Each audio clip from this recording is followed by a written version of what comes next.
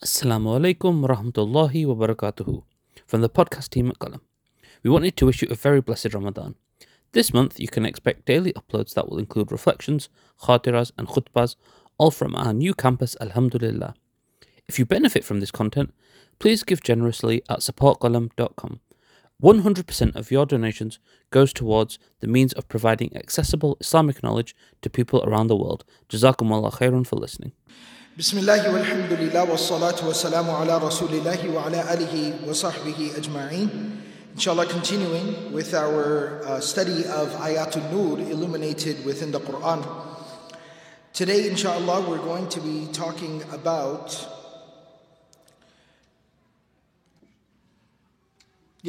Today, inshallah, we're going to be talking about Surah Al-An'am, Surah number 6, Ayah number 91. In this ayah, once again, we see Allah subhanahu wa ta'ala mentions the concept of nur, light, illumination. However, Allah subhanahu wa ta'ala talks about what is the belief and what is the dynamic of the believer with Allah subhanahu wa ta'ala. That this light, what does it allow us to understand? What does it help us understand about our Creator, about our relationship with Allah subhanahu wa ta'ala? So in this ayah, Allah subhanahu wa ta'ala says, وَمَا قَدَرُ اللَّهَ حَقَّ قَدَرِهِ, which translates to, and this has been explained by a number of the different scholars and the different mufassirun, وَمَا قَدَرُ اللَّهَ حَقَّ قَدَرِهِ, that Allah subhanahu wa ta'ala says they have no grasp of God's true measure. And many of the commentators of the Quran, while commenting on this particular phrase, this very powerful phrase that occurs multiple places within the Quran, they explain that Abu al-Aliya says, وَمَا وَصَفُوهُ حَقَّ صِفَتِهِ, they do not have the ability to describe Allah as He deserves to be described. Abdullah ibn Abbas radiallahu ta'ala anhuma says, وَمَا عَظَّمُ اللَّهَ حَقَّ تَعْظِيمِهِ, they do not venerate Allah as He deserves to be venerated. And in yet another mention of this, Al-Akhfash, he says, مَا عَرَفُ اللَّهَ حَقَّ مَعْرِفَتِهِ, they do not recognize Allah, they do not recognize the majesty of Allah, the greatness of Allah, the superiority of Allah as He deserves to be recognized. And this is something that's very, very important, that without this iman, without this understanding, without this belief, without this light of iman, without this illumination from Allah, we cannot even begin to understand Allah or even appreciate the greatness of Allah and be able to humble ourselves before Allah as He deserves from us. And then Allah tells us, إِذْ قَالُوا مَا أَنزَلَ اللَّهُ عَلَى بَشَرٍ مِّن شَيْءٍ, that what is the situation in the darkness? What is the reality of this darkness? When somebody lacks that light, lacks that faith, lacks that belief in that iman, what does that do to a person? إِذْ قَالُوا مَا أَنزَلَ اللَّهُ عَلَى بَشَرٍ مِّن شَيْءٍ, they say, God has not sent down anything upon any human being. They deny, they reject all concept of revelation. God has not communicated anything to any human being. قُلْ, rather say, مَنْ أَنزَلَ الْكِتَابِ, say to them, who sent down the revelation, who sent down the book, who sent down the scripture, الَّذِي جَاءَ بِهِ مُوسَى نُورًا وَهُدًى لِلنَّاسِ, that came to Moses, and it was a light, and it was a guidance for humanity. But what did you do with it? تَجْعَلُونَهُ قَرَاطِيسِ. Qaratis in the Arabic language means to write things down on pieces of paper, scraps of paper. So what did you do?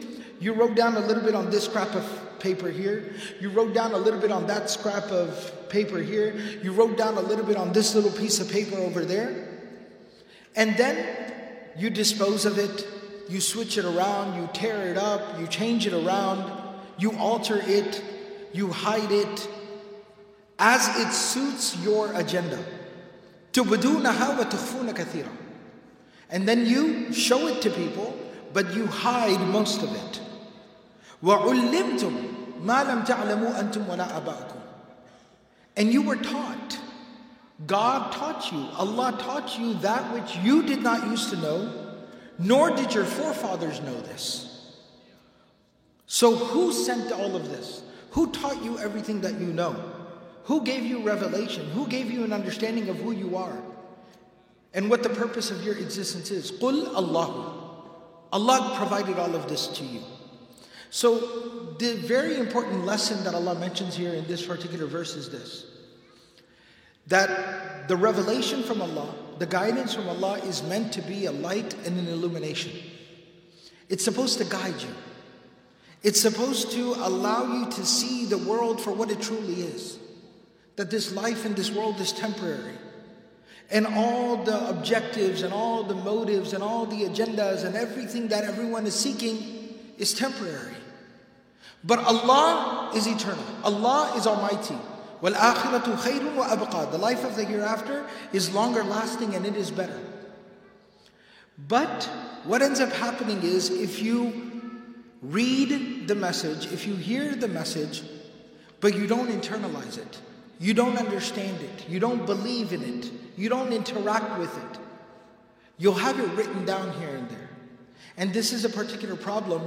We as people sometimes become obsessed with documentation. Right? As long as that there's a mushaf sitting on the shelf, as long as that the book is sitting here on the table, I feel satisfied and content. Where's the Quran? It's right here.